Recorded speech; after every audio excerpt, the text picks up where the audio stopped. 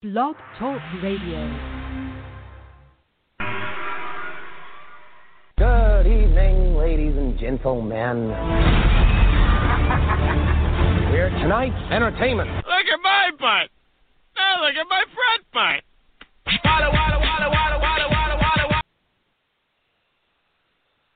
We got a lot to cover tonight, so welcome to the CS. I'm Steve. In the background, as usual, is Nate.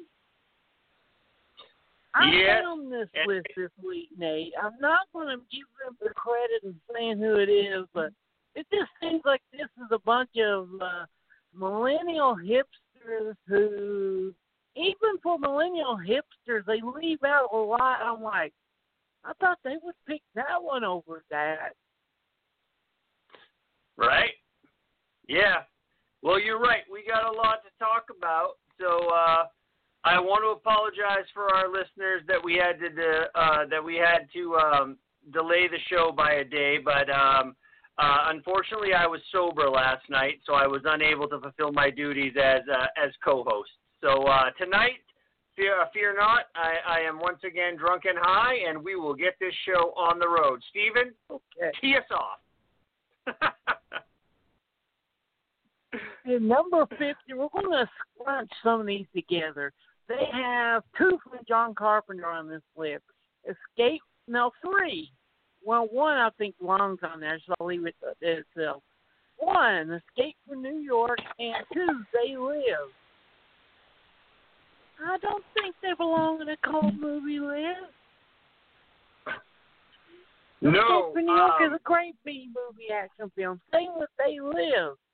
Just because something becomes politically pertinent doesn't mean it's a cult movie. Yeah, and I think Escape from New York,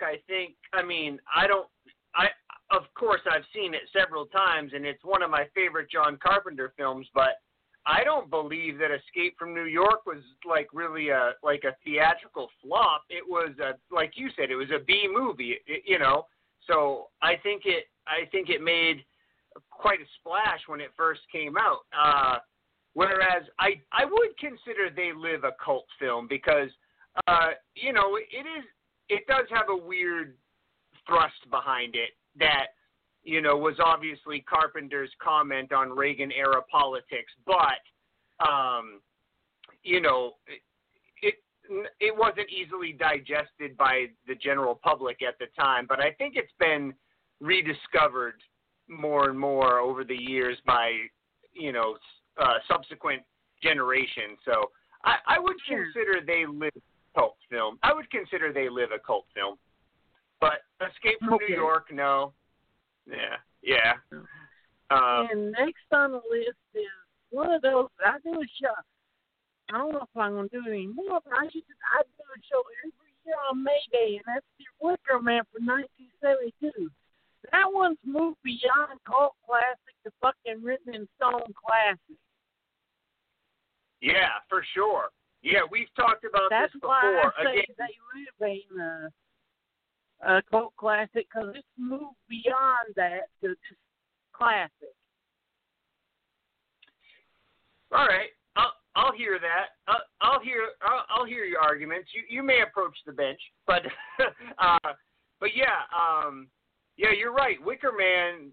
I think Wicker Man was it was kind of so far ahead of its time as like a slow burn horror mystery. The only other movie I can really compare it to from that era is Don't Look Now.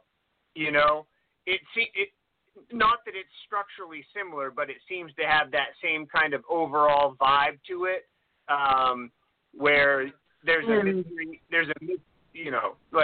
slow burn mystery unfolding, and and then at the end you get the shocking twist. I would agree with you that Wicker Man is not a cult film. It's a stone cold classic. It's a great flick. And I would definitely move Wicker Man out and put in Don't Look Now. Speaking of Nicholas Roeg, the next one is one that, until the DVD hit, we never got to really see it uncut. So a lot of people are like, oh, that movie's a confusing fucking mess. Yes, The Man Who Fell to Earth was a confusing fucking mess. Because we didn't get to see the whole fucking movie. Right? There were 3 cuts of it out there. The 101-minute cut. When it hit VHS, it was 2 hours. And then when DVD and the Criterion came out, it was 2 hours and 23 minutes. Now, you and I have, obviously, we've written about this on our blog.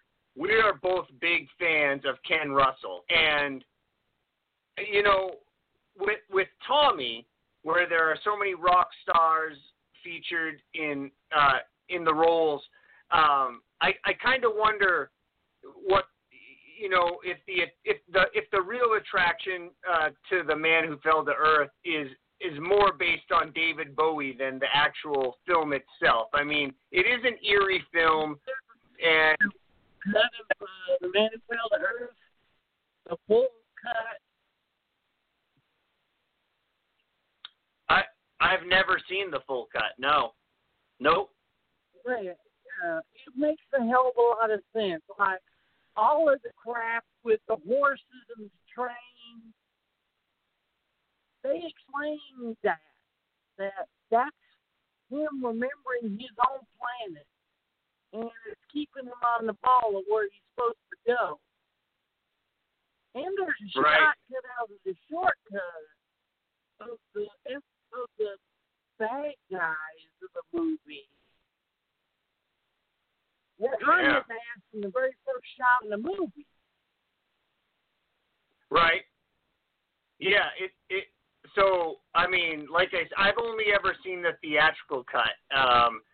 I've never pursued it further. Even though I do like, you know, the director.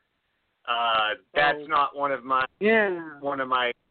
That's not one of my more, you know, more focused upon films by him. But I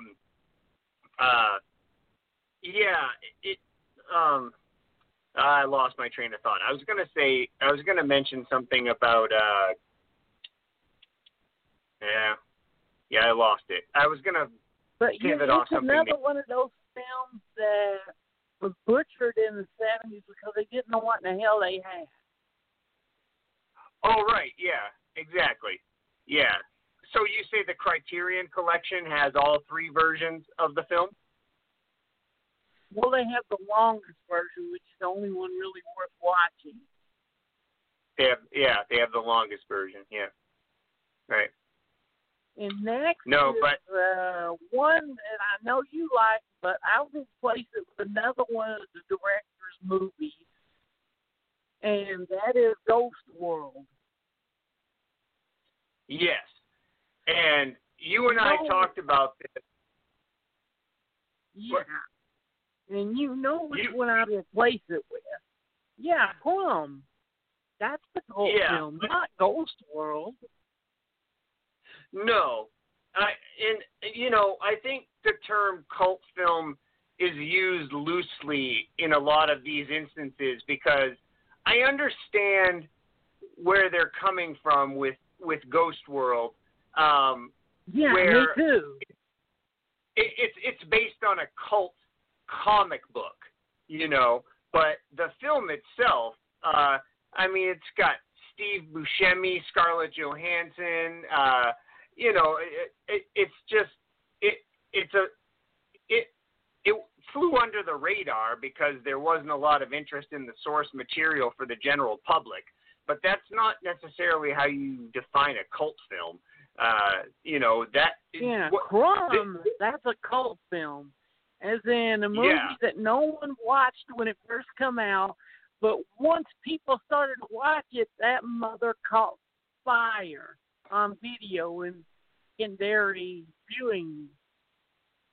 Yeah. And it was a real, like, I mean, I've been a fan of Crumb my whole life, but that was like a deep dive into. I never knew all that stuff about his family and his friends. Like all I knew were his comic books. I didn't know all that stuff, and that was a deep dive. And yeah, Crumb is an amazing film, and I know. You may not care for Ghost World. I do like it a lot. I do think it's a charming movie, but again, that goes back to what we've talked about before. Is I'm a really big fan of Daniel Clowes, and Terry Zwigoff has directed a couple of films based off of Daniel Clowes' comic books, and oh God, Art Film Confidential. Yeah, Art Film Confidential. Art School Confidential, yeah. But sometimes you just have to lean into something. I've mentioned this before on the show, but Stephen King says, when you write something and then you sell it to someone so they can make it into a movie, that doesn't diminish what you actually did as an artist. It's just a different form, it's someone else's version of your story, and you can't get all butthurt about it and say, oh, well, this is a shitty version of my movie, a shitty version of my book or comic book. And then he goes out and says, The Shining. Then Stephen King goes out and says, yo, fuck that fucking Kubrick motherfucker, and fuck The Shining. What else he says? Yeah. Oh, I think he's mature. Yeah. But yeah, next to the movies, it's always on these cult film lists, for best of the 90s list, that for the love of God, if you're not a pedophile, I don't understand why the fuck you would like kids. Yeah. Yeah, kids is a rough one. I appreciate a lot of it, but yeah, I have reservations about Larry Clark as a photographer and a director. I'm surprised that he hasn't been #MeToo'd yet, because yeah, that guy has done a lot of skeevy stuff in his career. If I do anything, Kids is on there, but SFW is not. Kids is on there, but Spanking the Monkey is not. Right. Yeah. And we talked about this a couple of weeks ago. I can't remember what the topic of our show was that night, because I'm an alcoholic and a drug addict. But we did bring up Spanking the Monkey, and yeah, that's a very interesting cult film, and it does. Kids is creepy in like everything that Harmony Korine has ever written or directed is just creepy and and I understand that's the point of his cinema, but melding his ideas with Larry Clark is just those two should not spend a lot of time together. It's not right. Kids is definitely Clown House, and Larry. If Larry Clark was ever accused of pedophilia, all they would have to do is bring in a bunch of his pictures and his films, and they'd be like, this guy's definitely a creep. And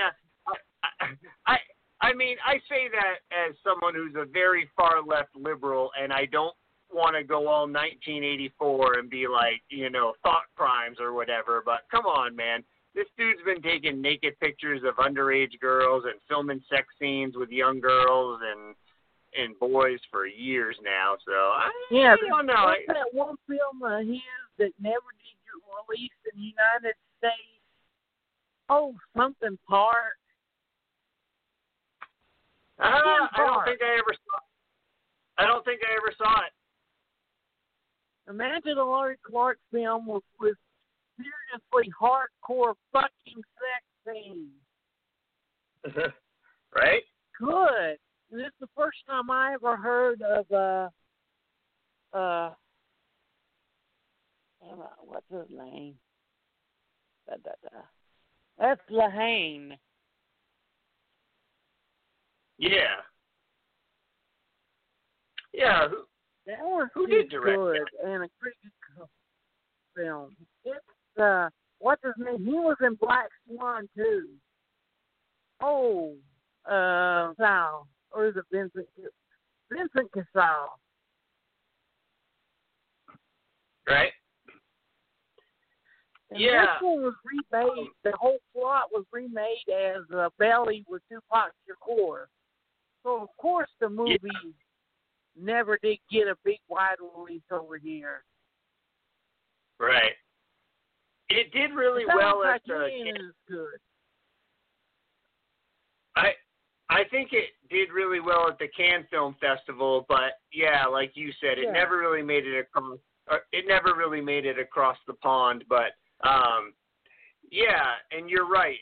Belly was basically a remake of the same film, and I actually like Belly a lot as well. I wouldn't necessarily replace Lahane with Belly, but Belly I think also deserves it, and it probably does have a cult following. It didn't even with Tupac. I'm not saying replace it.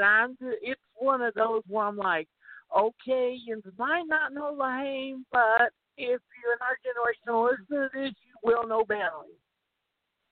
Yeah. Right. Yeah. Yeah. So.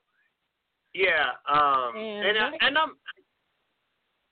Oh, I was just gonna chime in real quick and saying I'm always a sucker for a black and white movie. That's a modern black and white movie. I mean, of course, I watch from all eras, but I really like a modern black and white movie. Like it puts me right in the Lighthouse, or stuff like that. I love that. It sucks me right in. And what was A Field in England? Like a modern black and white film really sucks me right in. I love I just love it. I would love to see you watch A Field in England on shrooms. Damn it. Well, there's certain drug films, and I would put A Field in England on there. Because there's a certain drug film that there's one that's like, hate drugs, watch this movie. And then you get ones like, building like, here, fucking mushrooms. Well, hey, how about this? On one of our shows, I always have access to mushrooms. So on one of our shows, I'll eat a bunch of mushrooms and we can do a live viewing of it. All right. Well, you see a movie that basically nails in stone what drugs you should take when you're watching it. Yeah, they tell you right in the movie what drugs you should be on. Hey man, if you haven't taken your mushroom, it's almost like the whole thing they say about you can sync up Wizard of Oz and Dark Side of the Moon. I almost feel like a field in England. I feel like a field in England. There's like, now's when you should take your mushrooms. Yeah, and this next one is one of the few midnight movies on there, and I like it, but it's not the best. And there's other midnight movies I would put over Harold and Maude. I love the Cat Stevens soundtrack. I'll give you that much. But yeah,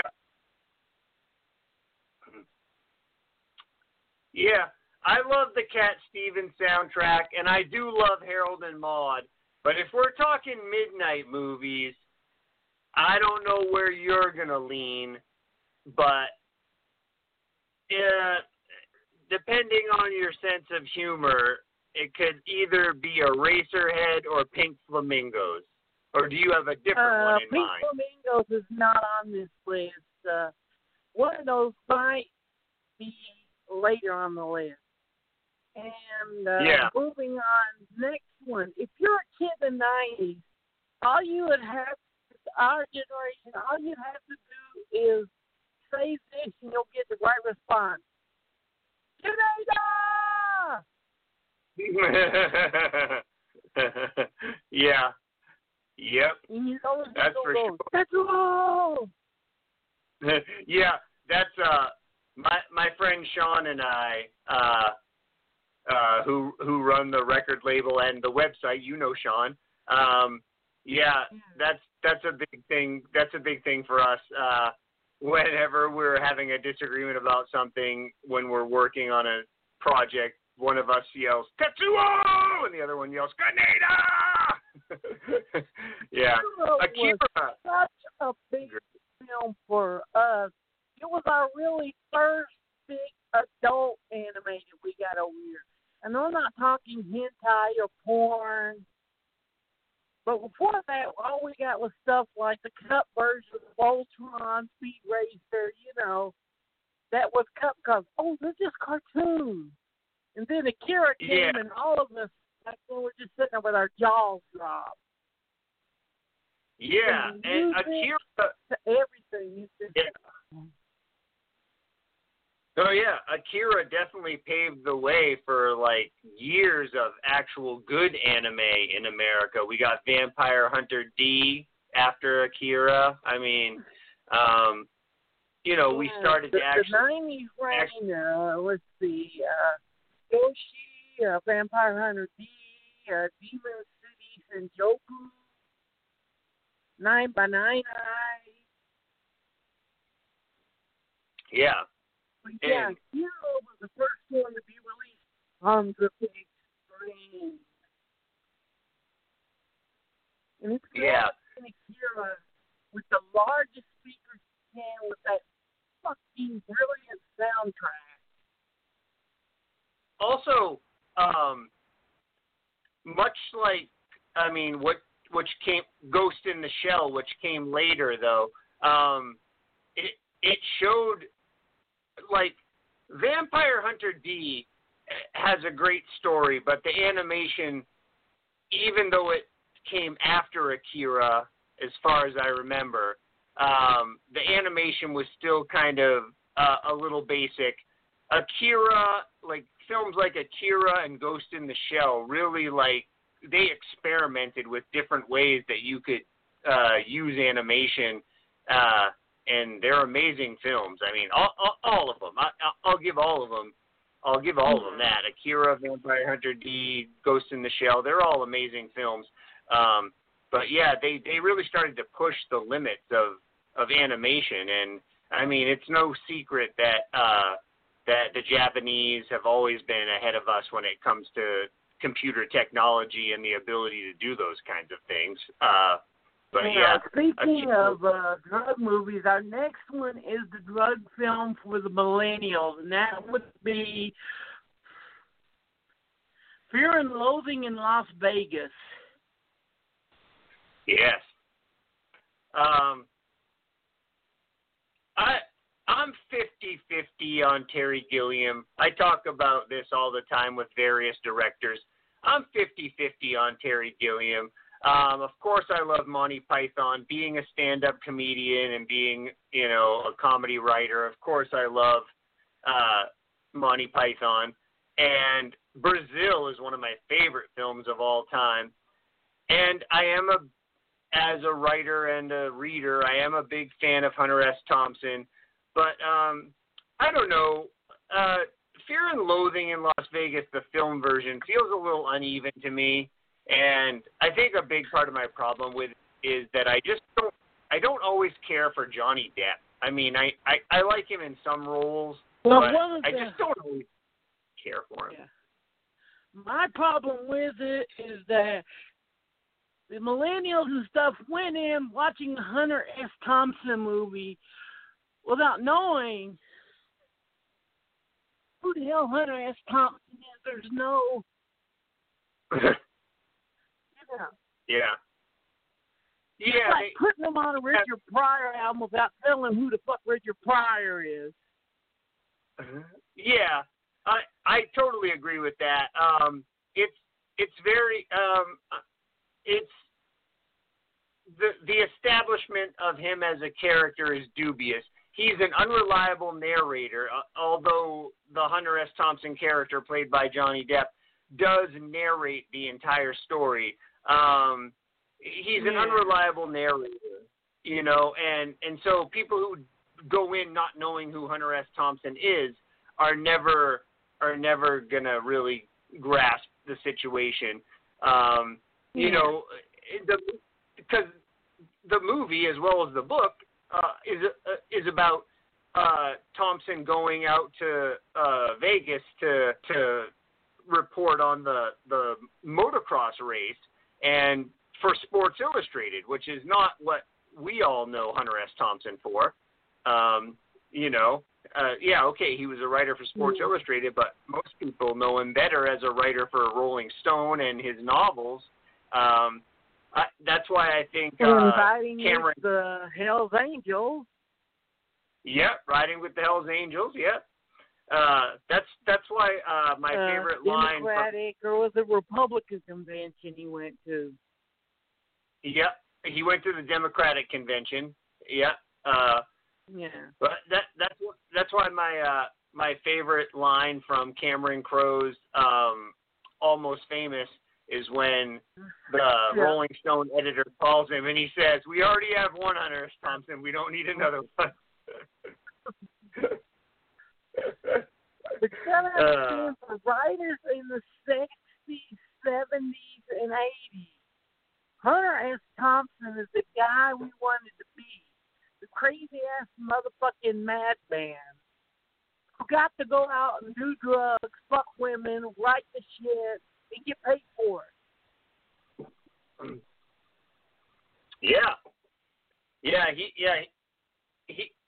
He lived such a life of madness, but yet somehow was so successful. Like, I mean, we joke about it on the show all the time. I drink and I do drugs, but I'm not incredibly successful. Yeah, I'm a stand-up comedian who's on a podcast and has a blog, and I still have the tenacity to maintain a day job that pays my bills, but yeah, I'm almost 50, and I don't think things are going to turn out the way I wanted them to.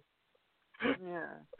And to move sideways, if you like Fear and Loathing Las Vegas, I would definitely highly recommend you go see the other Hunter S. Thompson movie. And I'm not talking about that piece, The Run Diary. I'm talking with Buffalo owns Bill Murray, Hunter S. Thompson. Yes. Very good film. I love that movie, and yeah, that was actually the first version of Hunter S. Thompson on film, and I believe Johnny Depp tells stories about how when he was preparing for his role in Fear and Loathing, that he lived with Hunter S. Thompson for a while and really got to know him. And I believe Bill Murray did the same thing when the Buffalo Room came out in like 1976, didn't it? I mean, that's either late 70s or early 80s. So yeah, they tried to sell it as a comedy because Bill Murray was still known for Meatballs and Saturday Night Live. And then there were a lot of people who were pissed off that it wasn't a comedy, and then there were Hunter S. Thompson fans who were pissed off that it wasn't serious enough.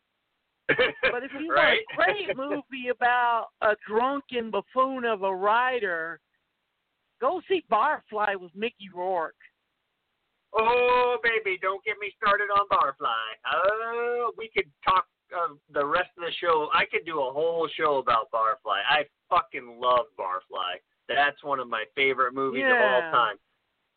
I love Bukowski, and I mean that movie. Yeah, that movie is just amazing. I can watch it every day for the rest of my life. It's another show because I would fight you. For me, the Bukowski movie, and we'll move on after this, is Tales of Ordinary Madness. Yep. Okay, moving on. All right. We'll talk about it another time. We got other shit to do with. Normally I make fun of millennials, but then they pull something out of their ass every once in a while that just kicks me in the ass. And I noted it would have really got over in the Midnight Movie era, and that's Hedwig and the Angry Inch. Jesus, that fucking great fucking musical. Now, I like musicals, and I like it when musicals go in a different direction. Like, you know, I collect vinyl, and whenever I go to, like, you know, Goodwill or Salvation Army or whatever, I'll dig through the records, and if I find, like, an old musical like My Fair Lady or Mary Poppins or something, I'll usually buy it just because I think that music is fun. But I like it when a musical pushes boundaries, and this one definitely does. It's a different style of musical, but it's really good. It not only is it a fun. I originally saw it on stage. As most people probably know, Oh, it was you got originally to see the trashy version of it. You're lucky. Yeah, right. And when I say trashy, the first version of this was set, and it made the place look showed like a dive bar. Yeah. Yep. Yeah. But I will say this, and this. All right. You know, Stephen, every week you and I have to make a controversial statement to ensure that someone leaves nasty comments on our Spotify page or our website. Fuck Hamilton. I don't give a shit. I have tried and tried and tried to listen to Hamilton, and I just don't. Hamilton is shitty as 1776 was. I fucking hate it. I can't get into it. There's nothing about it. I like Lin-Manuel Miranda, and I appreciate the sentiment that he's trying to make with the play, but I fucking hate Hamilton. I can't get into it at all. Yeah. But give me something like Hedwig and the Angry Inch over that crap. Now, moving on. Yeah. This one was one of our cult films in the video store era of the late 80s. And that would be Jim Jarmus's Strangers in Paradise. Yeah. I think for most of my generation, yeah, I've always been a big Jim Jarmusch fan. Like, you're right, though. From our generation, like, I don't even remember how I first got into Jim Jarmusch. I really don't. I think I was young enough that, like you said, just be like randomly picking a movie at the video store, and I don't remember if it was Stranger Than Paradise, but what's the one with Tom Waits and when they're all in jail together. What? Strangers in Paradise. No, Strangers in Paradise. Oh, yeah. That is? Yeah, that's right. Tom Waits, Roberto Bertolini. Before Yeah, he was all a right. movie guy in that Life is Wonderful shit. Oh, don't worry, I Yeah. got the controversial thing coming up for the next one. Yeah. No, I can't remember. Like, a lot of those early Jim Jarmusch movies kind of blend together for me because I haven't watched them in a long time. Yeah, they're Stranger Than Paradise. His first ones were like Stranger Than Paradise, Mystery Train, Night on Earth, Dead Man. Yeah, Dead Man. I like Mystery Train. That movie's interesting. Mystery Train, and I know it's not just because it has Asian people in it. Kind of reminds me of some of the Asian films. Wong Kar-kai said that. Yeah. Wong Kar-kai said that Mystery Train and Jarmusch's work was a big influence on him. Yeah, and I can see that. So I you can just see that. nailed that one to the wall. Yeah. That's definitely the feeling I get when I watch that or I watch one of his films. I never really cared for Night on Earth. I thought it was kind of pandemic, but not pandemic, pedantic. You told me you wanted me to be drunk tonight, so there you go. But yeah, I love that's Dead a hard Man. fucking word, pedantic. Even I'm sober and I can't even think of that pediatric or whatever the fuck it is. But speaking of childish and stupid, there were a bunch of, they call them cult films now that were just bunches of shit. Let's see, there's one with Adam Sandler where he plays the metal guy, Metalheads or something. I forget what it's called. Oh, Airheads? Airheads. Is that Encino Man. Encino Man. Yeah. Well, people know it right now. Reality Bites. And this other piece of shit, which if you like it, you have no brain, you have no taste, and you just want to fuck the guy from Aerosmith's daughter, and that's Empire Records. If anybody pulled any shit like that working in a record store back then, they would not get fired. They would get their asses beaten to death. Imagine if me and you worked in a record store and I walked up to you, hey man, what? I just bet every fucking cent we have in the store on gambling and lost it. Ow, God, stop, ow, quick, stop stabbing me. Well, we were talking about this before we went on the air tonight, and I do have a friend who loves Empire Records. There are some scenes in it that I enjoy that I think are kind of quirky and humorous, but there are some, like, eye roll, just like, this shit is so ridiculous kind of stuff. That's my problem with when they try to be quirky. The quirkiness doesn't bother me as much as the dramedy, like, spoiler alert for a movie that's fucking 30 years old, but the girl didn't really try to kill herself. Yeah. No, she got her head shaved and put in a coffin. But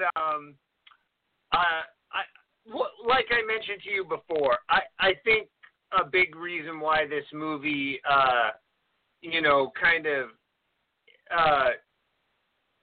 has a cult following is because it was by the same director as Pump Up the Volume, which you and I agreed earlier should replace this on the cult list. I would rather watch Pump Up the Volume 100 times. I would put the two Nick Hornby adaptations over this piece of shit. Right? Yeah. And that is About a Boy and High Fidelity. Yeah. If you like Empire Records more than you like High Fidelity, then then you're never gonna get to see my record collection. Go fuck yourself. Yeah. That, we could do that speech that Jack Black says in High Fidelity and replace it with one of the movies on this list with Empire Records and High Fidelity. Right? Yeah. Yeah. No, High Fidelity is definitely, and I would consider it a cult film. I mean, it never really gained any traction, but it's a great movie, and it's highly rewatchable. And I mean, I guess it depends what I say on about that? Jones had a cult. Charles Manson had a cult. Donald Trump had a cult. I would say the experience watching Empire movie is the same as dealing with that kind of cult. Right? Yeah. No, I firmly believe that Empire Records only made any money, and it didn't make much, but I firmly believe it only made any money because they had a pretty goddamn good soundtrack. Yeah, and like I said, coming off of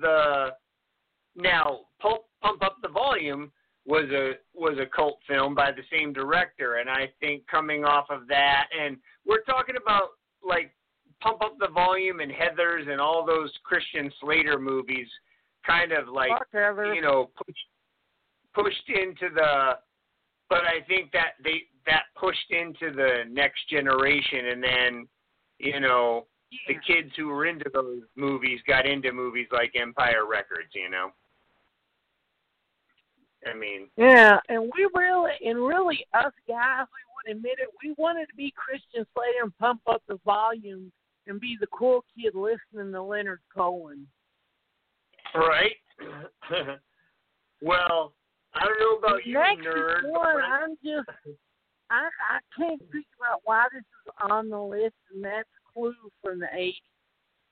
Why? Yeah, I don't really know. It's a movie. Yeah, I think probably more than anything, Clue would be considered a cult film because of the cast. And if you're not a film fanatic, and if you don't watch a lot of like comedy television and sitcoms and stuff and variety shows and SCTV and Saturday Night Live and that kind of stuff, I think that's why it's considered a cult classic, because I think because of the cast, but also as well as I do. Well, who played Mr. Body in Clue? I do not remember. I haven't watched that movie for 25 years. Lee Bing. I know Tim Curry's in it. I know Michael McKean is in it. Seriously, Lee Bing from there. Don't know. Nothing.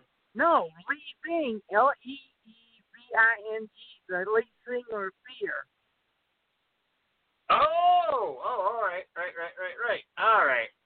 Now I'm keep following. Clue off the list and put Dude on the list. That one deserves to be more of a cult film list than Clue. For sure. Yeah.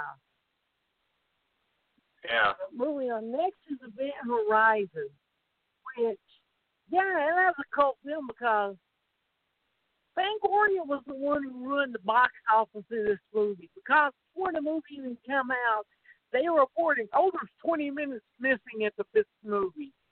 So, fans were like, fuck that, we're going to wait till it comes home and then watch it at home. And then at home. Those 20 minutes don't exist. What? And then we watched it and like, we could have watched this fucking movie on the big screen, which I actually did. I don't think I saw Event Horizon on the big screen, but I definitely saw it. This is actually a movie that I've been wanting to revisit lately. I have so many different streaming services that I can never remember where different stuff is, but every once in a while I'll get a hankering for a movie and I'll go looking for it, and a lot of times I can find it, but this is one I've been wanting to revisit for a while. I do remember liking it when I initially saw it, but I don't know, as far as cult film status, I'm not sure if I would grant it that. I would, because no one went to see it in theaters. It was butchered. Yeah, I would go back to what we were talking. What the fuck it had, because they sold it as a sci-fi action horror film, and people were pissed off because it's a goddamn haunted house movie in space. Yeah, I would go back to what we were talking about earlier and say it's more of a B movie, not really a cult movie. Yeah. Well, it has a big cult now. They used to see how many fucking petitions people have. I ain't gonna lost 20 minutes. We tried to. We can. We'll go look again. Release the Snyder Cut of Justice League. Later this year. Next is one that was a cult film for teenage girls of the 80s. And they won't admit it. It's because of David Bowie. Second David Bowie film on here. David Bowie's Codpiece, and that's Labyrinth. That one was good. And it goes back to your love of Monty Python because Terry Jones was one of the writers of this movie. Yep. I don't, there are a lot of movies that I loved when I was younger that just kind of wash over me now. I mean, if I'm flipping through the channels. Yeah, get the girls. Ask your wife. She'll probably be like, oh, I love Labyrinth. Well, I'm sure you remember I was raised a teenage girl, Stephen. Don't be diminutive. Don't be dismissive. No. That'd be hell of a movie title. I was raised a teenage girl. Yeah, that could be our cult movie. I was raised a You mean teenage girls girl. don't piece them enough? Well, moving on, next is UHF by Weird Al, and that one I could see playing the Midnight Weirdo movie circuit. Yeah, I love UHF, but I mean, I love Weird Al. Like we have a TV station here in Maine, and on Saturday mornings they show a bunch of old TV shows, and they show the Weird Al show, and I had totally forgotten about the Weird Al show. But that's my issue with Weird Al is I really enjoy him. I would love to see him in concert someday. But I like him more as an actor than I like him as a musician. Like, how many fucking songs about food can you write before I just don't give a shit anymore, But like the Weird Al show. Well, I don't like none of his parodies. His parody songs get old quick, but his non-parody stuff is fucking great. Like the one with Days where he talks about being a psychopath. Nature Trail to when Hell. I was a little kid, torturing rats with a hacksaw and pulling the wing. Yeah. I mean, Nature Trail. Nature Trail to Hell. Nature Trail to Hell is. Yep. Nature Trail to Hell in 3D. Yeah. And You Don't Love Me Anymore. His original stuff is a hell of a lot better than his parodies. Because his original material, he goes into some very dark fucking places. It's like, last night you set me on fire and stabbed me in the face and made me don't love me anymore. Right. Well, I mean, we talk about this all the time. I'm a stand-up comedian, and I hang out with a lot of stand-up comedians, and stand-up comedians are some of the darkest, most depressed people I've ever met in my life. We go out on stage and make people laugh, and then we go backstage and eat a slice of pizza and talk about how we just want to fucking kill ourselves. Stand-up comedians are dark. It's a weird dichotomy, And moving on to the next one, we have a semi-sequel to a failed wannabe cult film that became a failed cult film. And that would be Big Trouble in Little China. Oh. Yeah. I was mentioning this earlier, I can't remember if I brought it up when we were talking initially about John Carpenter, but I am, like I said, like so many directors that I love, John Carpenter is 50-50 for me, man, and Big Trouble in Little China is a big no for me. I do not enjoy it. There are scenes that I like, it, but the problem with it is that it came out too early. it would have came out in 92, 93 after we started getting all the stuff like Hyman China, the wire fu stuff, as we called it over here. If we got that around then, it would not have flopped. Yeah, that's not a bad assessment. You're probably right. If it had played like a spoof of kung fu movies after we had gotten a spate of really good kung fu movies, then it probably would have done a lot better. And maybe maybe that's why, I don't know, I think you and I agree with this a lot. There are a lot of times where a movie just doesn't hit you because it just came into your life at the wrong time. And, you know, even as a John Carpenter fan, when I saw Big Trouble in Little China, I was just like, meh, doesn't do much for me. It just never worked for me. I still love John Carpenter. And your argument for Big Trouble, I would have to put that, for my opinion, the next one, and that's Broken Lizard Super Troopers. I never understood the cult love for this movie. No, it's stoner humor, and even as a stoner, I don't particularly love it.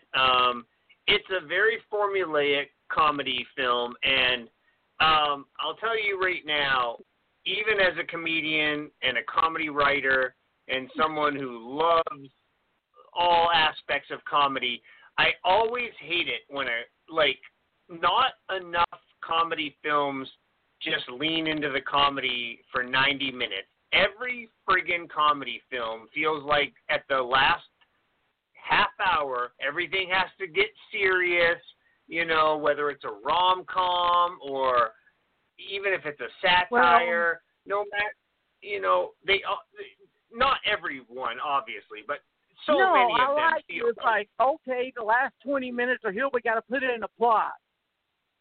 But the one I would replace it with would be one that would have the first 2/3 of this movie has no plot. And what's the plot of the last third? Hey, let's let them drive a van made of weed, looking for weed. I'm sorry, Up in Smoke belongs on that list. Yeah, Cheech and Chong. That is we joked about stoner comedy movie. Oh yeah, and you and I have joked about this before, where we talk about all these movies and albums and all this stuff that we were allowed to do when we were kids, and I told you my mother let me watch Last House on the Left and Solo before I was even 12. But when she found that Cheech and Chong record in my room, nope, none of that. No Cheech and Chong. But notice that every complaint you had is not in Up in Smoke. They just let the comedy be the comedy.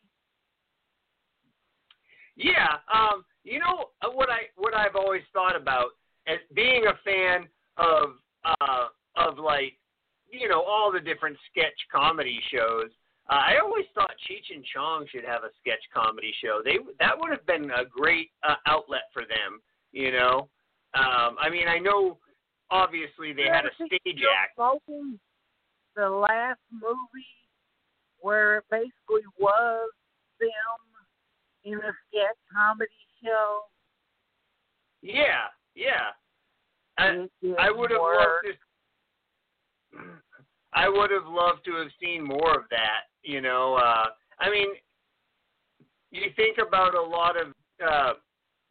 Abby and I were talking the other day again about Monty Python, and I mentioned the meaning of life because I woke up in the morning, I masturbated, and then I felt like singing "Every Sperm is Sacred" because of my Catholic guilt.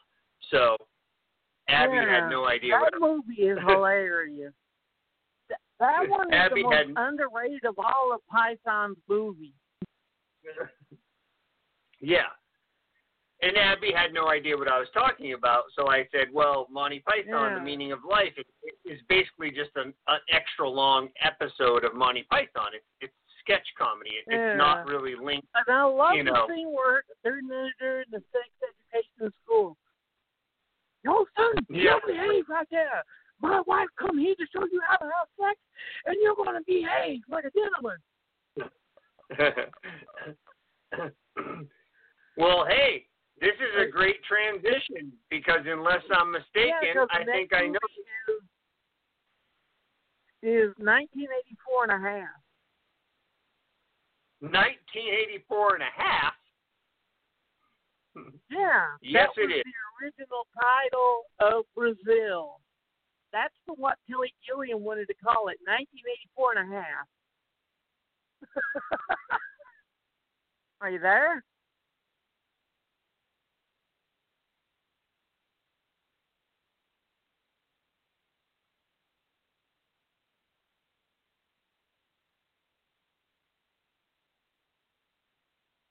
Yeah. Oh, he's back. But yet, here's the funny thing. You hung up on Brazil. No, it just hung up itself. But Brazil, you complained about how comedies do that and get serious last half line don't work. Well, why does Brazil work? Well, Brazil mixes comedy and drama throughout, but they do it. The dream sequences are his dramatic, are the drama. You know, his dramatic interpretations of what's happening, and the comedy really doesn't end. Although the actual ending is dramatic, it's hilarious once you get the joke. Yeah, exactly. It's measured. By getting his friend, what is it? The hero wins by getting lobotomized. Yeah, right. And yeah, it's very measured comedy. It was definitely ahead of its time. I think of scenes like when he first gets the job in the office and they have to slide the desk back and forth between the two offices, and you know, even the very end, the torture scene where he's about to get lobotomized, when you know, all of a sudden you get that quick shot of the baby mask. You know, who is that? Is it Terry Palin who plays that character? Yeah, Michael Palin. Michael Palin. Yes, yeah. Terry Gilliam directed. Yeah, yeah. I mean, it's a bizarre film, but yeah, like you said, there's a punchline at the end there when they finally do. Spoiler alert for a 45-year-old movie. They get away at the end, or do they? He actually does, because he's stuck in his mind and they can't torture him anymore. Yeah, right. But yeah, I love Brazil. It's one of my things. When it first came out over here, none of us liked it. Why? Because it was fucking cut by a fucking hour and the ending was changed. Yeah, Terry Gilliam has had so much trouble with, I mean, studios in general. They're constantly, and this is funny because we were talking about Fear and Loathing in Las Vegas and another Terry Gilliam film, and I don't know if he had difficulties with getting that film made, or if he had difficulties getting his cut out into the general public. I would assume not as much as what happened with Brazil, because by the time Fear and Loathing came out, the landscape was much different in Hollywood, and Johnny just, Depp to write his own ticket. So, yeah. but next is a film that you're going to be shocked that I say doesn't belong on a cult movie list. Because both of these movies are stone cold fucking classics. That's The Raid and The Raid 2. I love them. They're considered The Raid and The Raid 2 the two best films of the last decade. What would I call them, cult films? No. No, I think they're stone cold action films. I mean, I would go back to I think you and I were talking about Hard Boiled, and I think the bridge between John Woo's films and the Raid films that made, that would be like Rumble in the Bronx. It's kind of like a Woman with Vincent Cassel. Yeah, but I'm saying like it. I'm just saying like a bridge. But yeah. I'm saying I agree with you. a There's a bridge difference between a movie that becomes a cult and a movie where the studio just totally shit the bed with the release. Yeah. Yeah. Brazil would be in both lists. That's why it's so special. It's on the cult film list, and it's on the studio shit the bed list. Right. Right. Yeah. But yeah, let me think. I replace The Raid with, like we said, Hard Boiled, Strange Days. Now that's a fucking cult action film that people need to see more. Yeah, it's so weird to me that film seems to be kind of lost in time, and it has so many great actors in it, and again, you told me to get drunk, so I can't remember the director's name, but she's won Oscars, right? Yeah, Catherine Bigelow. And there's still no Blu-ray. The DVD I got up is the chicken chip flipper. Right? Yeah, no. I mean, yeah, I don't know if I would replace the one on the list is The Raid Redemption. If I had to just replace, I would replace it with The Raid. I like, or there are a lot of cult films that have been coming out lately that have a very similar theme, like Snowpiercer. The Raid is one of those films that's so fucking influential. For The Raid and The Raid 2. No. Yeah. There's a lot of these stories that, like The Raid seems more like it's video game influenced, like you have to fight your way to the top to get to the boss. But then you have films like Snowpiercer, where the poor people have to fight their way to the front of the train to kill the rich people. Or you have films I didn't like Snowpiercer. No. Hey, that'd be a hell of a movie. There's our other cult film double feature. Snowpiercer. And The Platform. Have you seen that one? The Platform, where the people live in the prison and they lower the food down. Yeah. Like I said, The Raid is too influential to be just a cult movie. And the next one is another one. I'm like, why is this on the fucking list? And that's MacGruber. That movie was shit back then. It's shit now. It was based on a shit SNL skit during SNL shit years.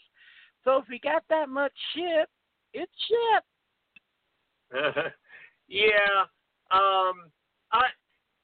I don't know, man. Like, I'm a big Saturday Night Live fan, but that's just because I'm a comedy fan, and You know, I watch Saturday Night Live every week, and I'll give them a chance to make me laugh. And, you know, I usually get a few chuckles here and there, but fucking Saturday Night Live movies need to just stop.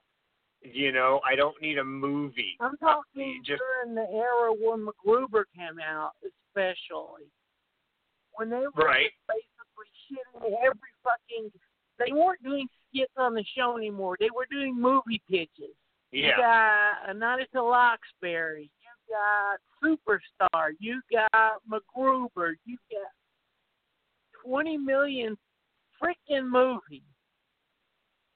Yeah. Well, I mean, you have to look at it from a show business point of view. Like, you know, Abby and I talk about this a lot because I'm a curmudgeon, so I'll start pissing and moaning about all the same kind of stuff you're talking about right now.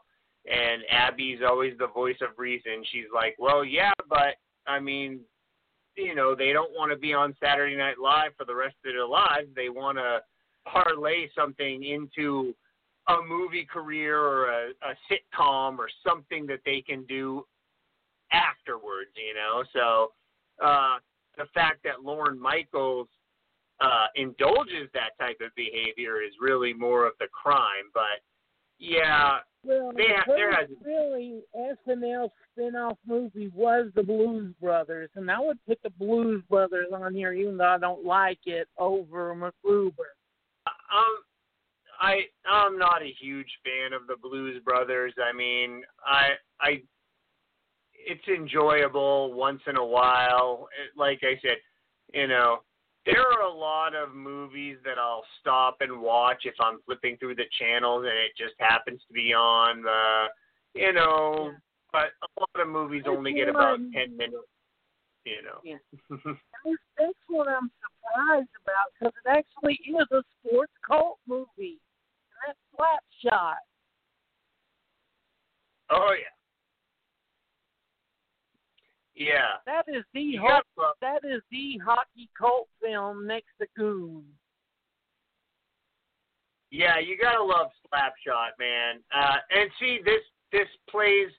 Okay, now this plays into what I was talking about before, but in a more genuine way. It's a comedy film that does get serious towards the end, but the serious element of it is them playing in the final game, and that's an earned serious ending. You know, it's not just the stupid. You know, so many with. And I'm looking at another comedy, the Bingo Long Traveling All-Stars. That movie earned its sort of downbeat ending. Yeah. Yeah, it's like you want to, you know, the problem is, like, so many comedies, it seems like they build up to some stupid romantic ending, or, you know, everything just works out in the end, and, you know, there's always that scene just before the last 20 minutes where the characters that you've been laughing with for the last 80 minutes suddenly, like, don't get along anymore, and then you have to be all like, oh no, how's this all gonna come together, you know? But yeah, like, you know, it's not every comedy movie. You do get a lot of funny stuff, like, even though it's not anywhere on my scope of favorite films, like Austin Powers, you know, it's funny right up until the end. Like, there's no big, you know, tragic denouement or whatever, you know. They just have their fun. Austin Powers the best, and that's the one that every 99% of us seen on video. Right? Yeah, there's certain films that you want to watch on the big screen, and there's certain films like Austin Powers and stuff that are great for pizza and beer and rental night. Yeah. It has great costume and set design, and it's definitely something that's beautiful to watch on the big screen. Think about, I watch a lot of movies, but I don't go to the theater very often. Of course, this last year we haven't really been allowed to go to the theater, but even when the theaters are open 100%, I don't go to the theater very often unless I think a movie is going to be a spectacle, Like I'll go see an Avengers movie or a Star Wars movie at the theater, because a Wes Anderson movie or a Quentin Tarantino movie because I know that they're going to be visually stunning, So yeah, but, and the ones that I'm glad I got to see in the movie screen are two films that belong on this list. One is Crusoe, and the other is Mandy. I love watching that one with a full audience, just to hear them go, "What the fuck?" Speaking of watch, just so you can see the Speaking of Nicolas Cage, and you and I were talking about this on the show a few weeks ago with Vicky. I wish I could have seen The Color Out of Space on the big screen. I think that would have been amazing. I missed that by 1 week. Oh. It was either The Color Out of Space or Nice Configuration, and I went to see Nice Configuration.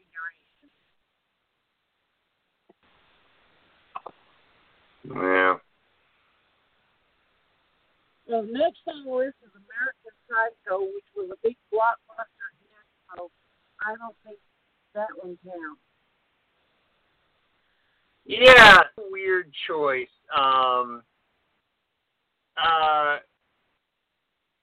I guess maybe it's because it didn't necessarily make a big splash when it landed in theaters. Christian Bale wasn't as big a star then as he is now, so I don't think he was the star power that they really needed to push that movie.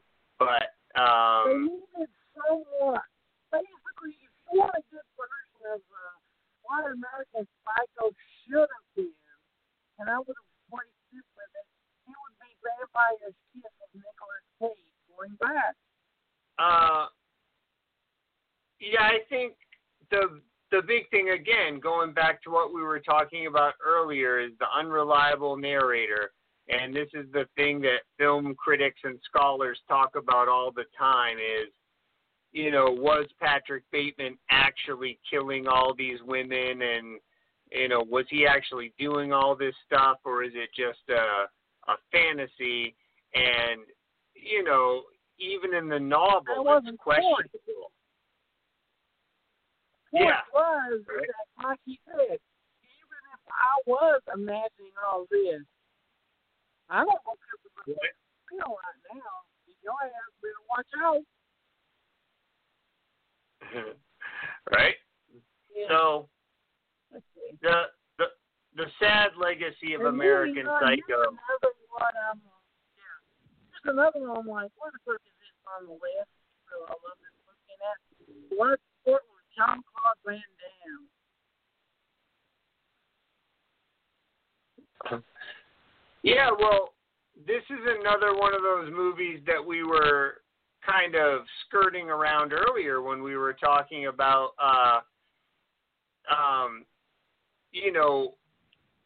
how Big Trouble in Little China was never a really big, I was never really a big fan of. And, this movie is one that kind of, that did come over after we were starting to get some more popular films from overseas. And I think that still, it's Bloodsport. It's not. There's nothing in it. Like our next film.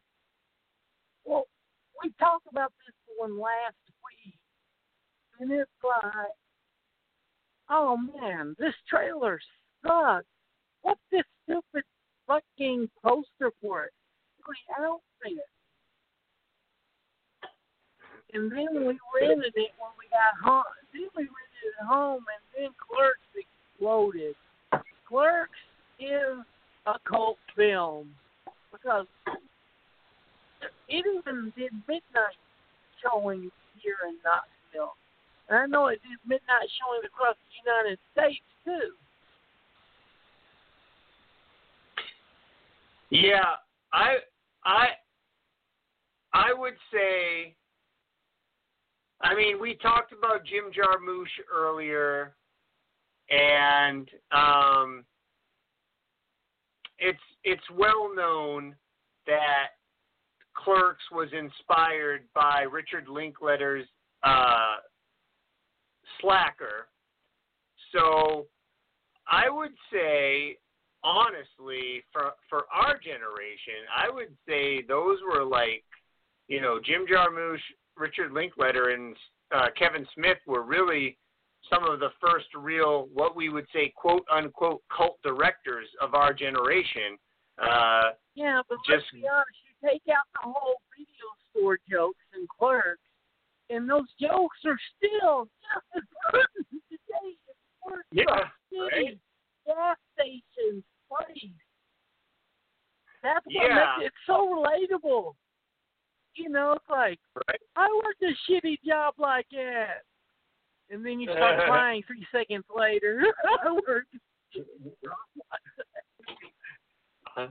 Yeah, well, we did talk about Clerks a couple weeks ago on the show, and you asked me if that's what it's really like to work at a video store, and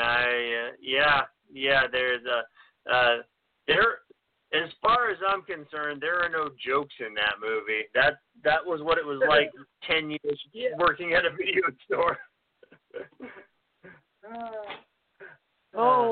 When I learned to be a kitchen trainer, Dad, I had people come in, and I've been up since 5 a.m. making the whole breakfast line and all that.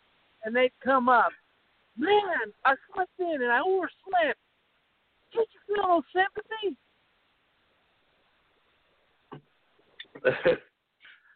Motherfucker, I've been up since 5 a.m. You want sympathy? I will not punch you today. And I won't get sympathy.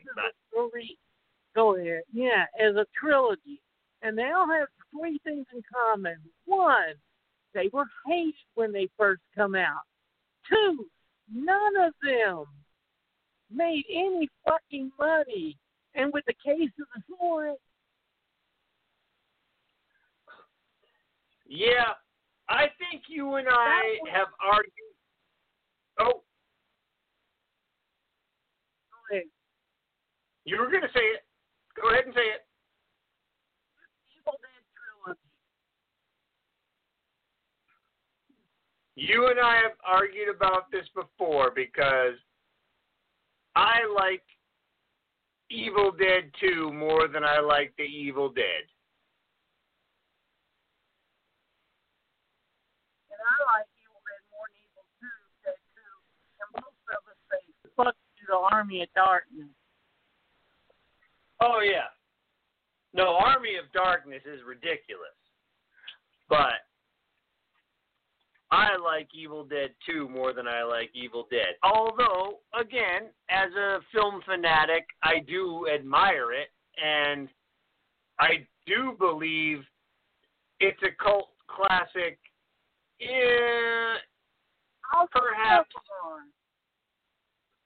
Perhaps in the dictionary sense, but Evil Dead would have never gotten off the ground if it weren't for Stephen King. And not that he had anything to do with the actual production, but, you know, I mean, have you ever seen a story about Evil Dead 2 is a film that's not on this list? Blue Velvet, Sam Raimi, and David Lynch were having Who Got Fucked in the Ass Worse by Dino D. Morientes contest. And then got declared wrong.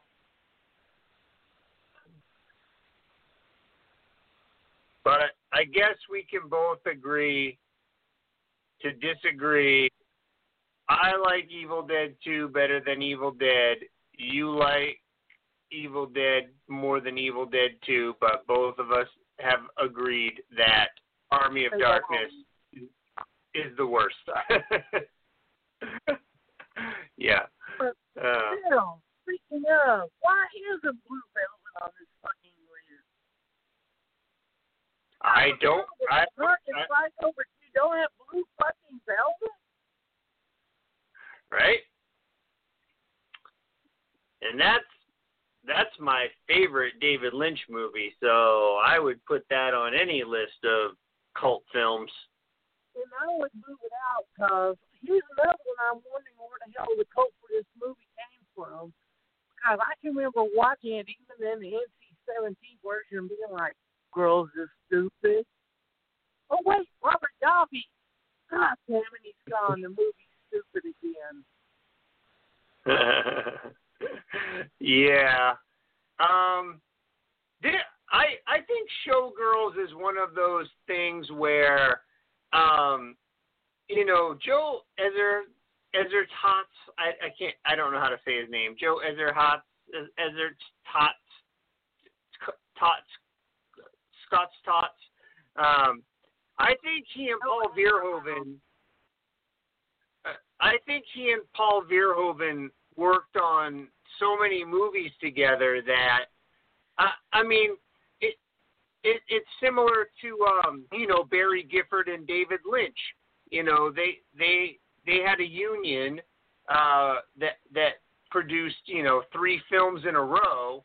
And I think sometimes when you lock in with a writing partner, you just kind of, you do a little give and take, and you feel like maybe, okay, this is going to work, but you don't know. The thing about filmmaking is you don't really know where the finished product is going to land. We talk about this all the time, between what you film and what the studio doesn't want to see and what you edit. You don't really know. Well, remember, Showgirls was an NC-17, and it was the wrong film to really. They had 3 films to pick from. Which one are they going to buck for the NC-17? Which one of these would you pick? These were the 3 films they were going to buck for to try to get the NC-17 over. One was Henry and June.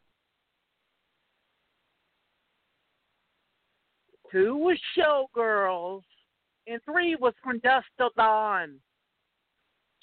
Which one do you think would have been the sure bet of those 3 to make sure that the NC-17 would have made money? Well, Henry and June has a pretty explicit lesbian sex scene, which was out there for the time, not so much now. But From Dusk Till Dawn is really violent and bloody, so I would say that probably would have gotten the NC-17 over Showgirls. No, I'm saying those were the 3 films that they were like, which one are we going to invest as a studio to try to put over the NC-17 and make it a viable ratings option? Oh, yeah, okay. Yeah. Yeah, From Dusk Till Dawn. I mean, we got vampires, we got movies, we got gore. Oh shit, I'm there. I think the biggest problem with Showgirls really was, just like boring. Yeah, it was.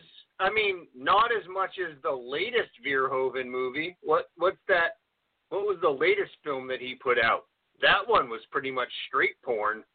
I mean, it was a mixture of porn and violence that he had. I can't remember the name of it, but if I was going to take Showgirls off the list, which I would have placed it with another NC-17 movie that's a mix of violence, and that would be Bret Myers' Beyond the Valley of the Dolls. Yeah. Beyond the Valley of the Dolls is another movie that I wish that I could see on the big screen, just because I love the vibrant colors and the sex and violence is just a bonus, but the costumes and the sets and the colors in that movie are so amazing.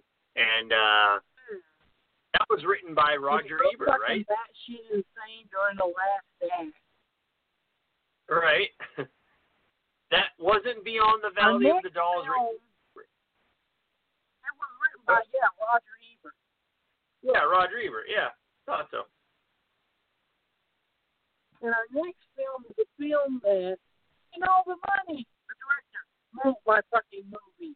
No, it'll be all right. People want to see another movie like this. No, move my fucking movie. No, don't worry. And that way, John Carpenter's The Thing did not become a cult film until the mid-90s. Because they thought that it would be good counter-programming to E.T.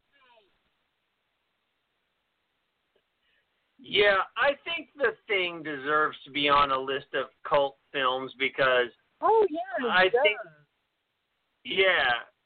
we all know that The Thing, anyone who's a film fan who listens to our show, and you and I both know, The Thing was a theatrical failure for reasons that I still don't understand. I mean, it's an amazing film. I got it way too easy. The week before The Thing came out, Star Trek 2. The week of The Thing, Blade Runner and The Thing head to head. The week after The Thing, E.T. It didn't have a freaky chance. Hardcore sci-fi film fans torn automatically between Blade Runner and The Thing. And then you got the old school sci-fi fans who are still going to Star Trek. Then you got the family audience, which includes us as teens. I was 12. Let's go see E.T. Yeah, I mean, I remember seeing E.T. in the theater because, you're right. We're the same age, so, my parents took us to see E.T. Blade Runner and The Thing were not on the menu for that, at that particular time. But, like I said, my parents were always really permissive about what they let us watch at home on the VCR. So once The Thing and Blade Runner came out on VHS, we got to rent those. And, that's definitely more in my lane. I don't dislike E.T., but I don't know. Steven Spielberg is so schmaltzy for me. But I'm not dissing E.T. I'm just saying that we picked the worst week to put out. And let's see. Yeah. Who put out E.T.? Yeah. Universal. Who put out Blade Runner? Yeah. Universal. Who put out The Thing? Yeah, you've got. You probably shouldn't be rolling out two other sci-fi movies the same general time, and Blade Runner and The Thing are like both opposite sides of the E.T. coin. Blade Runner's the futuristic, post-apocalyptic kind of nightmare film, and then you've got the Thing, which is like the 50s sci-fi throwback. So when you look them on the same ring, I would have been like, okay, here's what I'm gonna do. I'm gonna restart Trek where it is. I'm going to move into August And I'm going to move way better into October.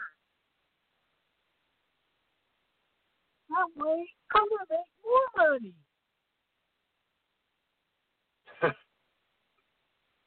Yeah. Fans despise when it first came out because they were like, yes, I want to see the Twin Peaks series. I don't want this flashback movie. This such a flashback movie. And then they get the same drugs about 10 years later. I can't do shit. Well, But not what it took the audience, the Twin Peaks audience, a while to get them. I know, I'm a huge David Lynch fan, and I know you and I were talking earlier. We kind of offhandedly remarked that Blue Velvet should be on this list somewhere, and I agree with that. But I would not replace Fire Walk with Me with Blue Velvet because, and not saying that you suggested that, but Fire Walk with Me really is a cult film, and I know it disappointed a lot of fans, like you said. After 2 seasons of Twin Peaks, everybody wanted to know. Everybody wanted some closure, and instead of making a film-length version of the closure, David Lynch was like, fuck it, I'm going to do a movie that's half prequel, half sequel, and you guys can just all suck it up. And it did really well in Japan. I could see David Lynch is talking about, we're going to let you make a movie, okay? It's going to be a Twin Peaks movie. Okay, I'll do that. But it could be a sequel to wrap that thing up neatly in a bow. Fuck that shit. Yeah, and it did really well in Japan, but here in America, it flopped hard. It got booed at the Cannes Film Festival. It didn't do well, but I think with the addition of the 3rd season of Twin Peaks, I think if you watch all of the films, all of the episodes of Twin Peaks, and you watch Fire Walk with Me, you watch it all in order, I think that it's earned its place in the canon. It works. It works. It's just. I liked it back then. I mean, it wasn't what I was expecting, but that's my fault, not the movie's fault. Right? Yeah. Well, this goes to something that you and I talk about all the time, and it's like, you can't blame the creator for your like or dislike of their content. You're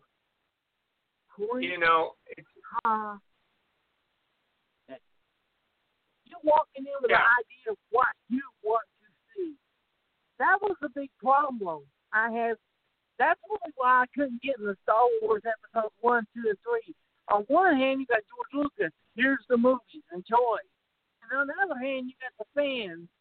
This is our toy box. These aren't the ways we put the toys in there. Yeah, we've made that joke before. It's my sandbox. I'm going to play with my sandbox. I'm going to play with my toys any way I want. No, you can't. Well, yeah, I can. Yeah. And next is one that is really good. And this is one of the last of the Midnight Movies. And I should have more Midnight Movies on there, but this has its own venture, and that's Walter Gill's The Warrior. Oh, yeah. Oh, you got to love The Warriors. Yeah. And I mean, it has the ball for everything happening in the action film, and in my eyes, that was Why did you do it? Why'd you waste silence? No reason. I just like doing things like that. See, now, we were talking earlier, and I said there are a lot of directors whose films I'm kind of 50-50 on. Walter Hill, I'd say I'm more 75-25. He has made some films that I don't particularly care for, but The Warriors is not one of them. The Warriors is an amazing film, you know, and yeah,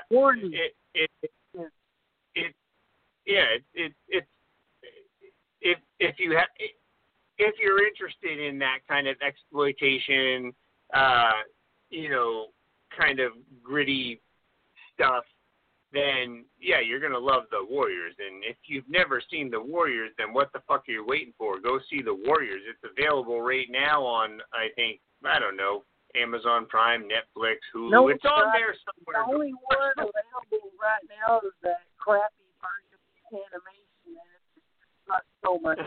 I love The Warriors. Yeah. Okay, No, it's a I've got my flameproof blanket on. I've got my thing. Warning people, this is going to be a controversial moment in the film. Okay, Nate, Repo Man, go. Shit, stop. All right. Here's the thing. We were talking about this earlier.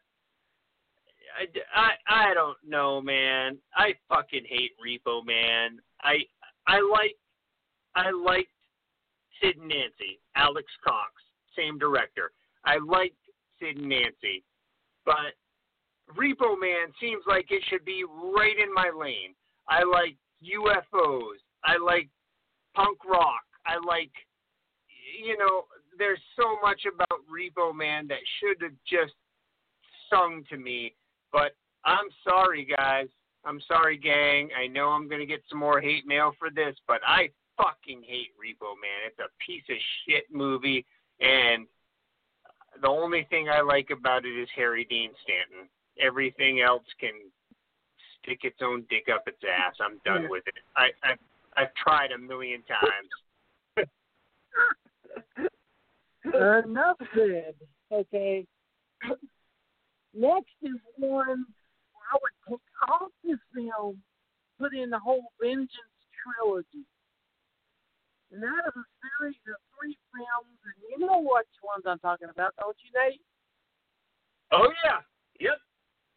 Sympathy for sure. for Mr. Vengeance, Old Boy, which is the one listed, and Lady Vengeance, or Sympathy for Mr. Vengeance, Lady Vengeance. All 3 of these work so perfectly together. But I can remember how bad Old Boy messed me up when I first seen it. I mean, I was like watching the last bit of it, which we're not going to spoil, sitting there when it was leading to that moment. I'm like, oh, God, oh, no, God, no, they're not going to, oh, God, they get there. Didn't you feel the same way when you realized where it was going? You're like, oh, God. Yeah, Old Boy is a brilliant film, and I won't spoil the ending either for anyone who hasn't seen it. But it's a mystery that unfolds so slowly. It's a slow burn movie that pays off really big in the end, and I don't know, Stephen. There's really no way to talk about Old Boy without spoiling it. There's so much great stuff that happens. And the other 2 films are good because Sympathy for Mr. Vengeance is not a prequel to it, but it's just 3 mediations on the theme. And Sympathy for Mr. Vengeance is a perfect lead into Old Boy. And Sympathy for Lady Vengeance like a perfect epilogue. Yeah. Old Boy. And let's be clear. We're talking about the original Old Boy, the Spike Lee remake is not worth your time. Don't. I guess I don't know what your time is worth. You can do whatever the fuck you want with your life, but if you want to watch Old Boy, don't watch the Spike Lee version. Watch the original version. Well, I have before, and I'm proudly do it again. Someone goes, "Oh, I like this movie. It's clever. Come here, fucking idiot." And that would be The Room. If you like The Room, you deserve to be backhanded. Call it clever. You deserve to be shot. Yeah. I mean, The Room is a terrible, terrible film. More interesting is the story of, or the mystery rather, of Tommy Wiseau, the writer and director of The Room. And you can investigate that as long as as long as the day is long. You're never gonna figure it out. Yeah. The dude. And I would take The Room, put it in a garbage can, and crap all over it, and replace it and its so-called making of with a good film about the making of a bad movie and bad movie director, which would be Tim Burton's Ed Wood. Yeah. We talked about that a couple weeks ago as well. Ed Wood is one of my favorite films. It's easily the only Tim Burton film that I would ever watch again, although we did have a little dust up because I mentioned that I liked Edward Scissorhands and a couple other Tim Burton films, and then you got all pissed off at me and didn't talk to me for 2 days because I said I liked a Tim Burton film. Yeah. No, that's not. Now, the next one, all I got to do is retell the story that you told last week for 1994. It's like you were working in this video store, and there was this title on there. And this is pretty much all of our stories. Like, this title looks stupid. Let's not watch this. And one of our friends or somebody we've watched, you got to see this shit. Yeah. It's kind of movie is created, and yes, Reservoir Dogs is a cult movie. Yeah, it's funny to think about because, it's funny to think about because we talk about cult films and there, Tarantino is spoken about in like hushed whispers as, the guy who started the whole cult film underground with Reservoir Dogs, but we all know that's not true. And as someone who worked at a video store for 10 years, I resisted so many videos that came in because I was just like, yeah, this artwork looks like shit. Oh, live video? Oh, yeah, these guys are a hot commodity. I definitely want to. We didn't mention this last week, but Reservoir Dogs was shot as a throwaway video title. The live video scene Reservoir Dogs is the same as Silent Night, Deadly Night 4 and 5 and the Full Moon Pictures. Yeah, exactly. Like, I ignored that movie for so long because I was just like, who gives a shit? This is some direct-to-video nonsense from some dude I've never heard of. And like you said, I told the story a couple of weeks ago on the show. My friend Sean kept harassing me to watch it and watch it and watch it. And finally, I watched it. And now Quentin Tarantino is my favorite director of all time. So, But yeah, I don't know. This story is really what a dictionary definition of what a cult film is. Yeah, right. Like, I would have never watched it if my friends hadn't kept trying to convince me to watch it, and that's how cult films work, you know. And I think that's something. I think that's something that you and I need to define here in the home stretch is films and midnight films. Cult films and midnight films are different things, you know. Like, midnight you know, films were drug, stage-oriented films that were shown in midnight, not because they were planned that way. The reason El Topo started as a midnight movie was because that's the only time that John Lennon could get after showing his film. Like, okay, we're going to book you in at 9 o'clock, and then by the time your films is over, we're going to give everybody a piss break, and then boom, midnight. Right. Yeah. And El Topo was the first big film, but it wasn't the first. You had got stuff like Fierce Creatures, Seeds, the Kenneth Anger film, the art film Stoner, or the gay film. Yeah, and one of the advantages of the midnight films was they didn't have to be feature length. You could bring a short film, and you know that's how John Waters got his start with his short films like Eat Your Makeup and you know. Yeah, shown in a church basement. Yeah, shown in the church basement. Yeah. Yeah. Right. Yeah, cult film era than you would in the midnight movie era. You would get films that were good, but they would hit in the theaters. But because video stores are so desperate to have product, they would just like snap it up. Yeah. You're starting to see that a little bit again with all these streaming services and every one of them needing product, and all the big studios would be like, these are my toys. I'm not going to share it with anybody else. And the followers are like, what do I do? And then there's the guys like a Quentin Tarantino, Reservoir Dogs there are like, movie, I made it. It's done. It's done? Mm-hmm. Yeah.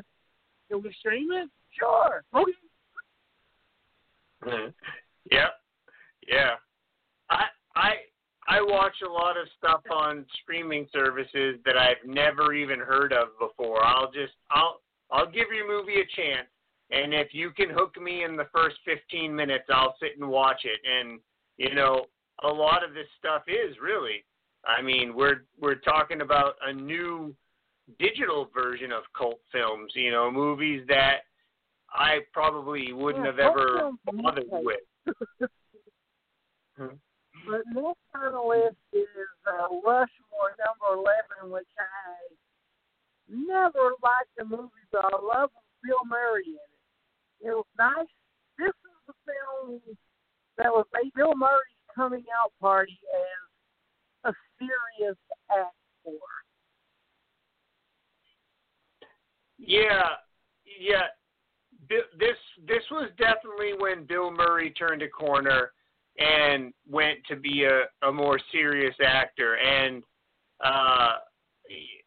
he continued that. And I do like Rushmore, and Wes Anderson is Abby's favorite director, so not only do we have every Wes Anderson film, we also have books and artwork. I mean, we're a Wes Anderson family over here.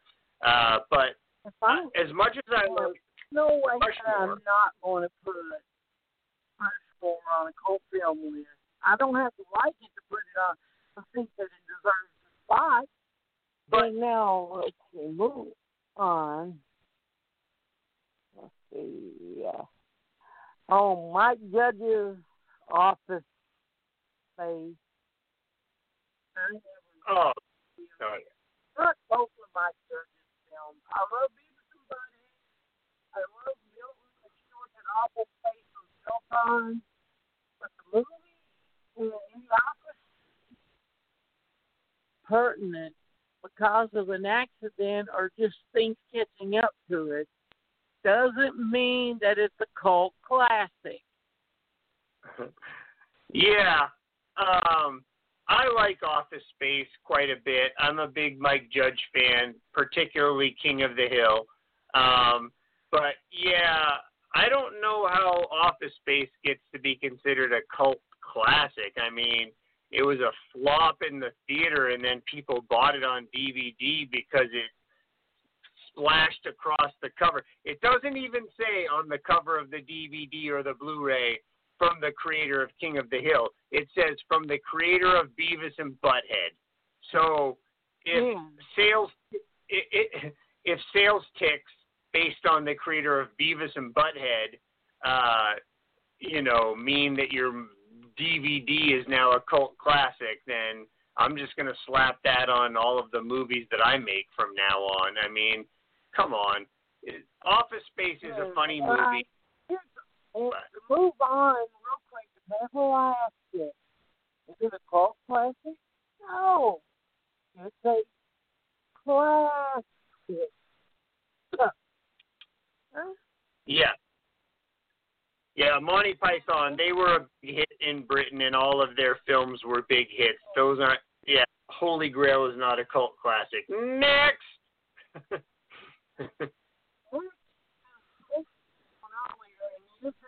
On there because it pretty much was the last of the midnight movie, the last of the big one. Spent like 4 years shooting this one about how he's afraid of his daughter who's being born, afraid of being a father, and that's Eraserhead. Yeah, it belongs there. I think Eraserhead deserves more to be in the midnight movie category, and like we said earlier, Blue Velvet is definitely more of a cult film for David Lynch than Eraserhead. Eraserhead's a midnight movie. Now, here's another one where the comedy falls flat because it's trying to be like the films that weren't that funny back then, and that's White Hot American Summer. I like it a lot just because I like a lot of the writers and actors that are in it. But when they did the TV show last year, it kind of breathed more life into what was originally.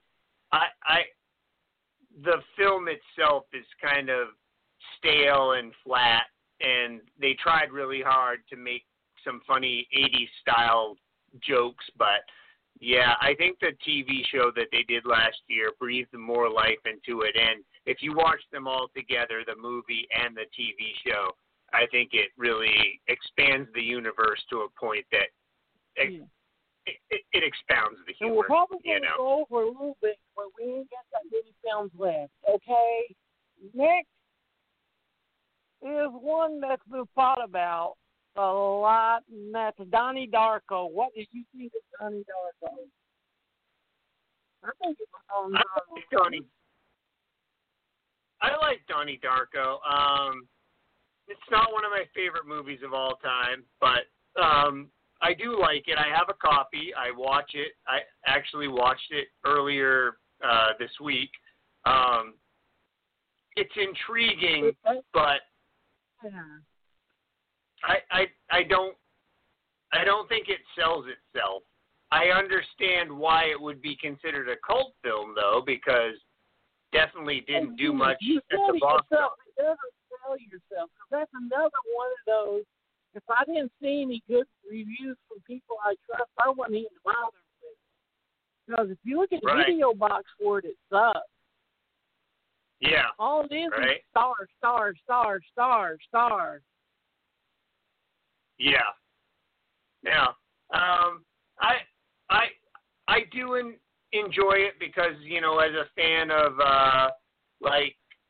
Bigfoot, Loch Ness Monster, UFOs, time travel, all that stuff, it has an intriguing premise, but and it looks beautiful. I I don't think Richard Kelly is a great director. Like, I don't think he has the ideas, but I'm sorry, I misspoke. I don't think he's a great writer. I think he's a good director. He has an eye for detail and things, but when it comes to writing, he doesn't know how to connect them all together. Like, try to put all of the information that's in Donnie Darko the movie and Donnie Darko the website together to try to make any coherent freaking sense. Yeah, that was I think Donnie Darko was one of the first films that had like the website that they tried to coordinate to do the whole countdown to when the movie was released, which comes together with the countdown from when the world is going to end in the movie, and it was kind of hackneyed and ahead of its time. Well, but this project is better. Yeah. Okay, moving on, we have, we don't have to talk about Spinal Tap because that's in every cult movie list. There could be a cult movie. Yeah, and there'll be some way to fucking ship in Spinal Tap. If anybody wants to hear our opinions about Spinal Tap, they can read our blog because we already wrote about it 5 years ago. Yeah, there's no way to avoid that movie if you're talking about cult. So. And next is Daisy now like Linkletter did. So he's just on secret movies, motherfuckers.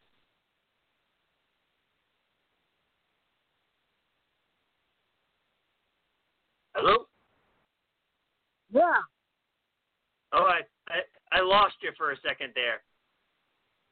But yeah, if you live in a small southern town, you either knew someone or someone like them. Yeah.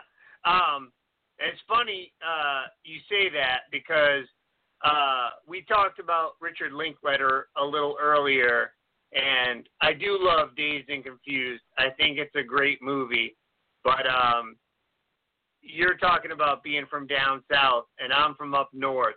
And if you or any of the people who listen to our show ever watch Trailer Park Boys, everyone that lives in Maine knows a guy like Ricky. Some dude who walks around in a Hawaiian shirt and track pants and just sells drugs and is always in trouble with the law. So that's the. I know what you're saying. Like, no matter where you grow up in this country, there's always another one of those movies about nothing. And I like those when they're done right. Like I said, I think we talked about this before on the show, but Kevin Smith said he was inspired by Richard Linkletter's Slacker to do Clerks because he said, it's a movie where people can just talk and, there doesn't have to be a real story. But if you can pull it off, you can pull it off. And, Dazed and Confused pulls it off. Even hits it out of the fucking park. Like down here when it came out, imagine seeing that as a double feature, Dazed and Confused and Clerks. Yeah. Did you see it as a double feature, or are you just imagining? No, I didn't get to get over to see it. By the time I was getting ready to go over to see it, it was gone. Oh no.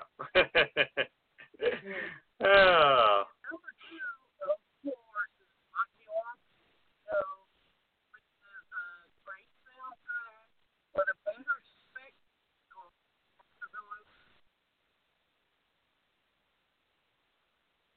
Well, and I've tried so hard and got so far, but in the end, it never really mattered. I fucking hate the Rocky Horror Picture Show. I don't give a shit. I've watched it so many times with so many people who assume that I want to enjoy it, and I do want to enjoy it. I do. I want to enjoy it. I like the cast. I like the songs, but the movie itself, it doesn't come together in a way that's enjoyable to me. I just don't like it. Yeah, I don't. Choice of a rock and roll movie to come out in that year, I would rather go watch out Rocky Horror Picture Show and then put in Phantom of the Paradise. Yep, I'll go with you on that one, man. I would rather watch Phantom of the Paradise than Rocky Horror Picture Show any day of the week. Yeah, for sure. I just never cared for it. And like I said, I don't know what it is about it that I don't like. I mean, I'm not homophobic. I like the songs. I like the actors. Well, There's nothing. The movie is a better spectacle as an audience than it is a movie. Just like watching a live production of it when they first did it back in England is a hell of a lot better than watching the movie. Because earlier we were talking about Hedwig, and we were talking about the difference between the stage version and the film version, but the film version of Hedwig is still enjoyable, whereas the film version of Rocky Horror just does not do it. Remember, there was the shitty bar version, which is the one that first shipped out. Then there was the movie version, and then there was the Broadway version that had Neil Patrick Harris in it.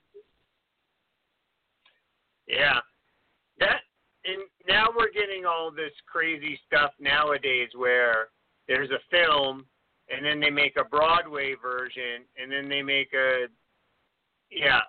another film version of the Broadway version. But,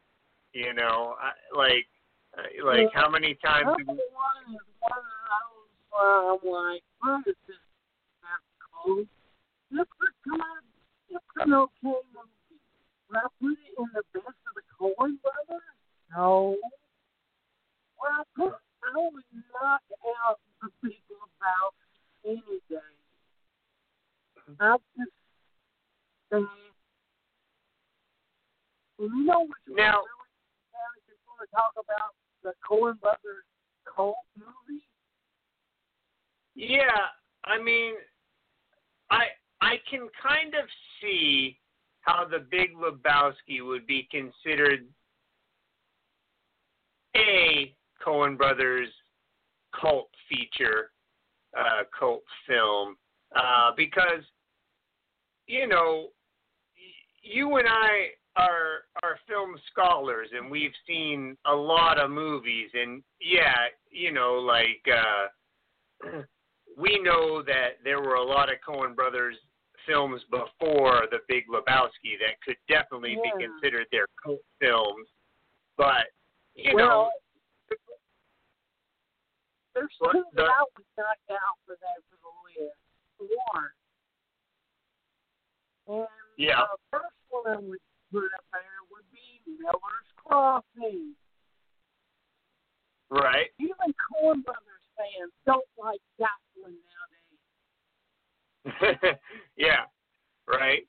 I think we talked about that one a couple of weeks ago on the show, too, for other reasons, but that would definitely be their cult film.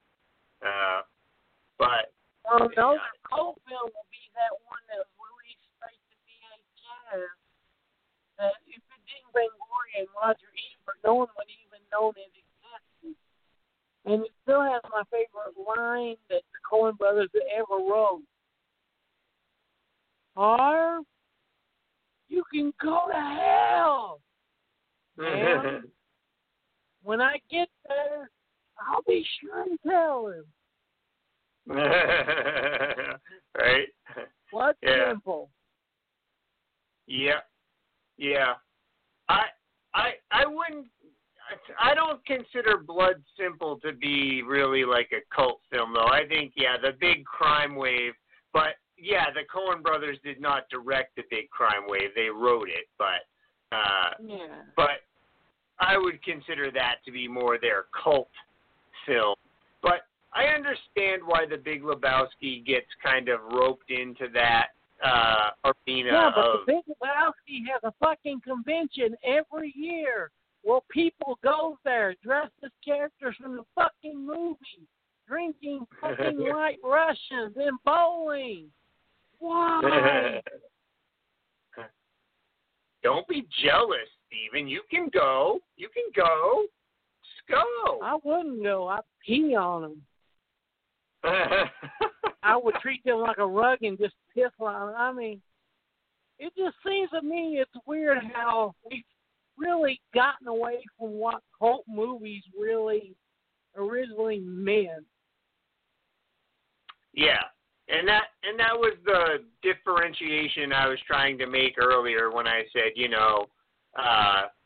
there's a difference between cult movies and midnight movies, and the definition of cult really means, you get drawn into something because more and more people that you are friends with or family members or enjoy their company, they tell you things that, friend of a friend of a friend movie. Yeah, so, yeah, it's, I don't know, it's a road, it's a road to hoe, you hoe, but yeah, no, I think you and I have, based off the list that we talked about tonight, I think you and I should make our own 100% our own list of what we really consider cult films. I mean, if you and I start talking about,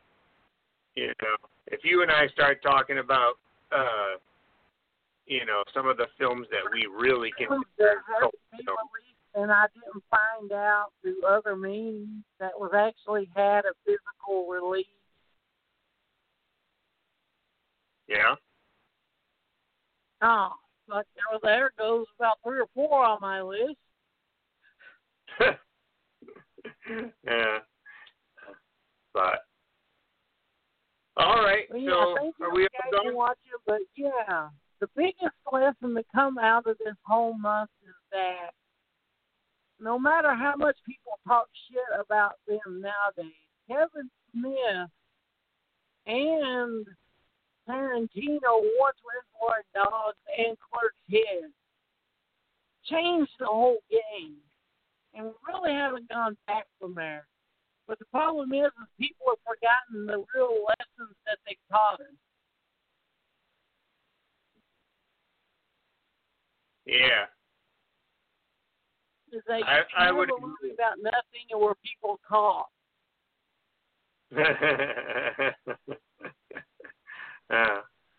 Nowadays, all they want is explosions. Yep, explosions and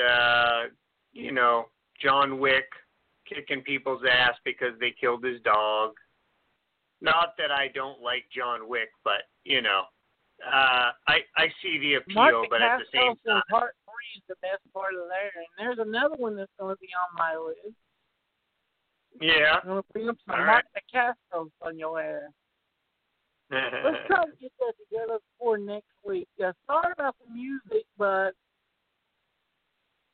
full disclosure time, my mom's had COVID, and I've been not feeling that well myself this week, so sorry about that, Matt. We need to get all this shit as soon as we can. So if you grab a shovel and help dig, we're going to get the hole bigger quicker. Yep. More hands make less work. For the love of God, everyone. Thanks for listening, and please wear a mask and wash your hands. Okay, good night, everybody. Good night.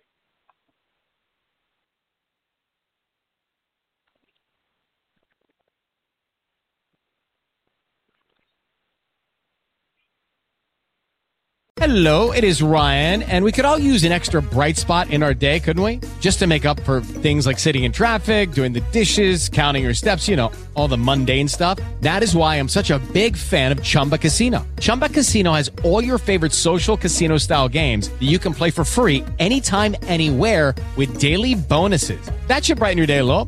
Actually, a lot. So sign up now at ChumbaCasino.com. That's ChumbaCasino.com. No purchase necessary. VGW Group. Void where prohibited by law. See terms and conditions. 18+.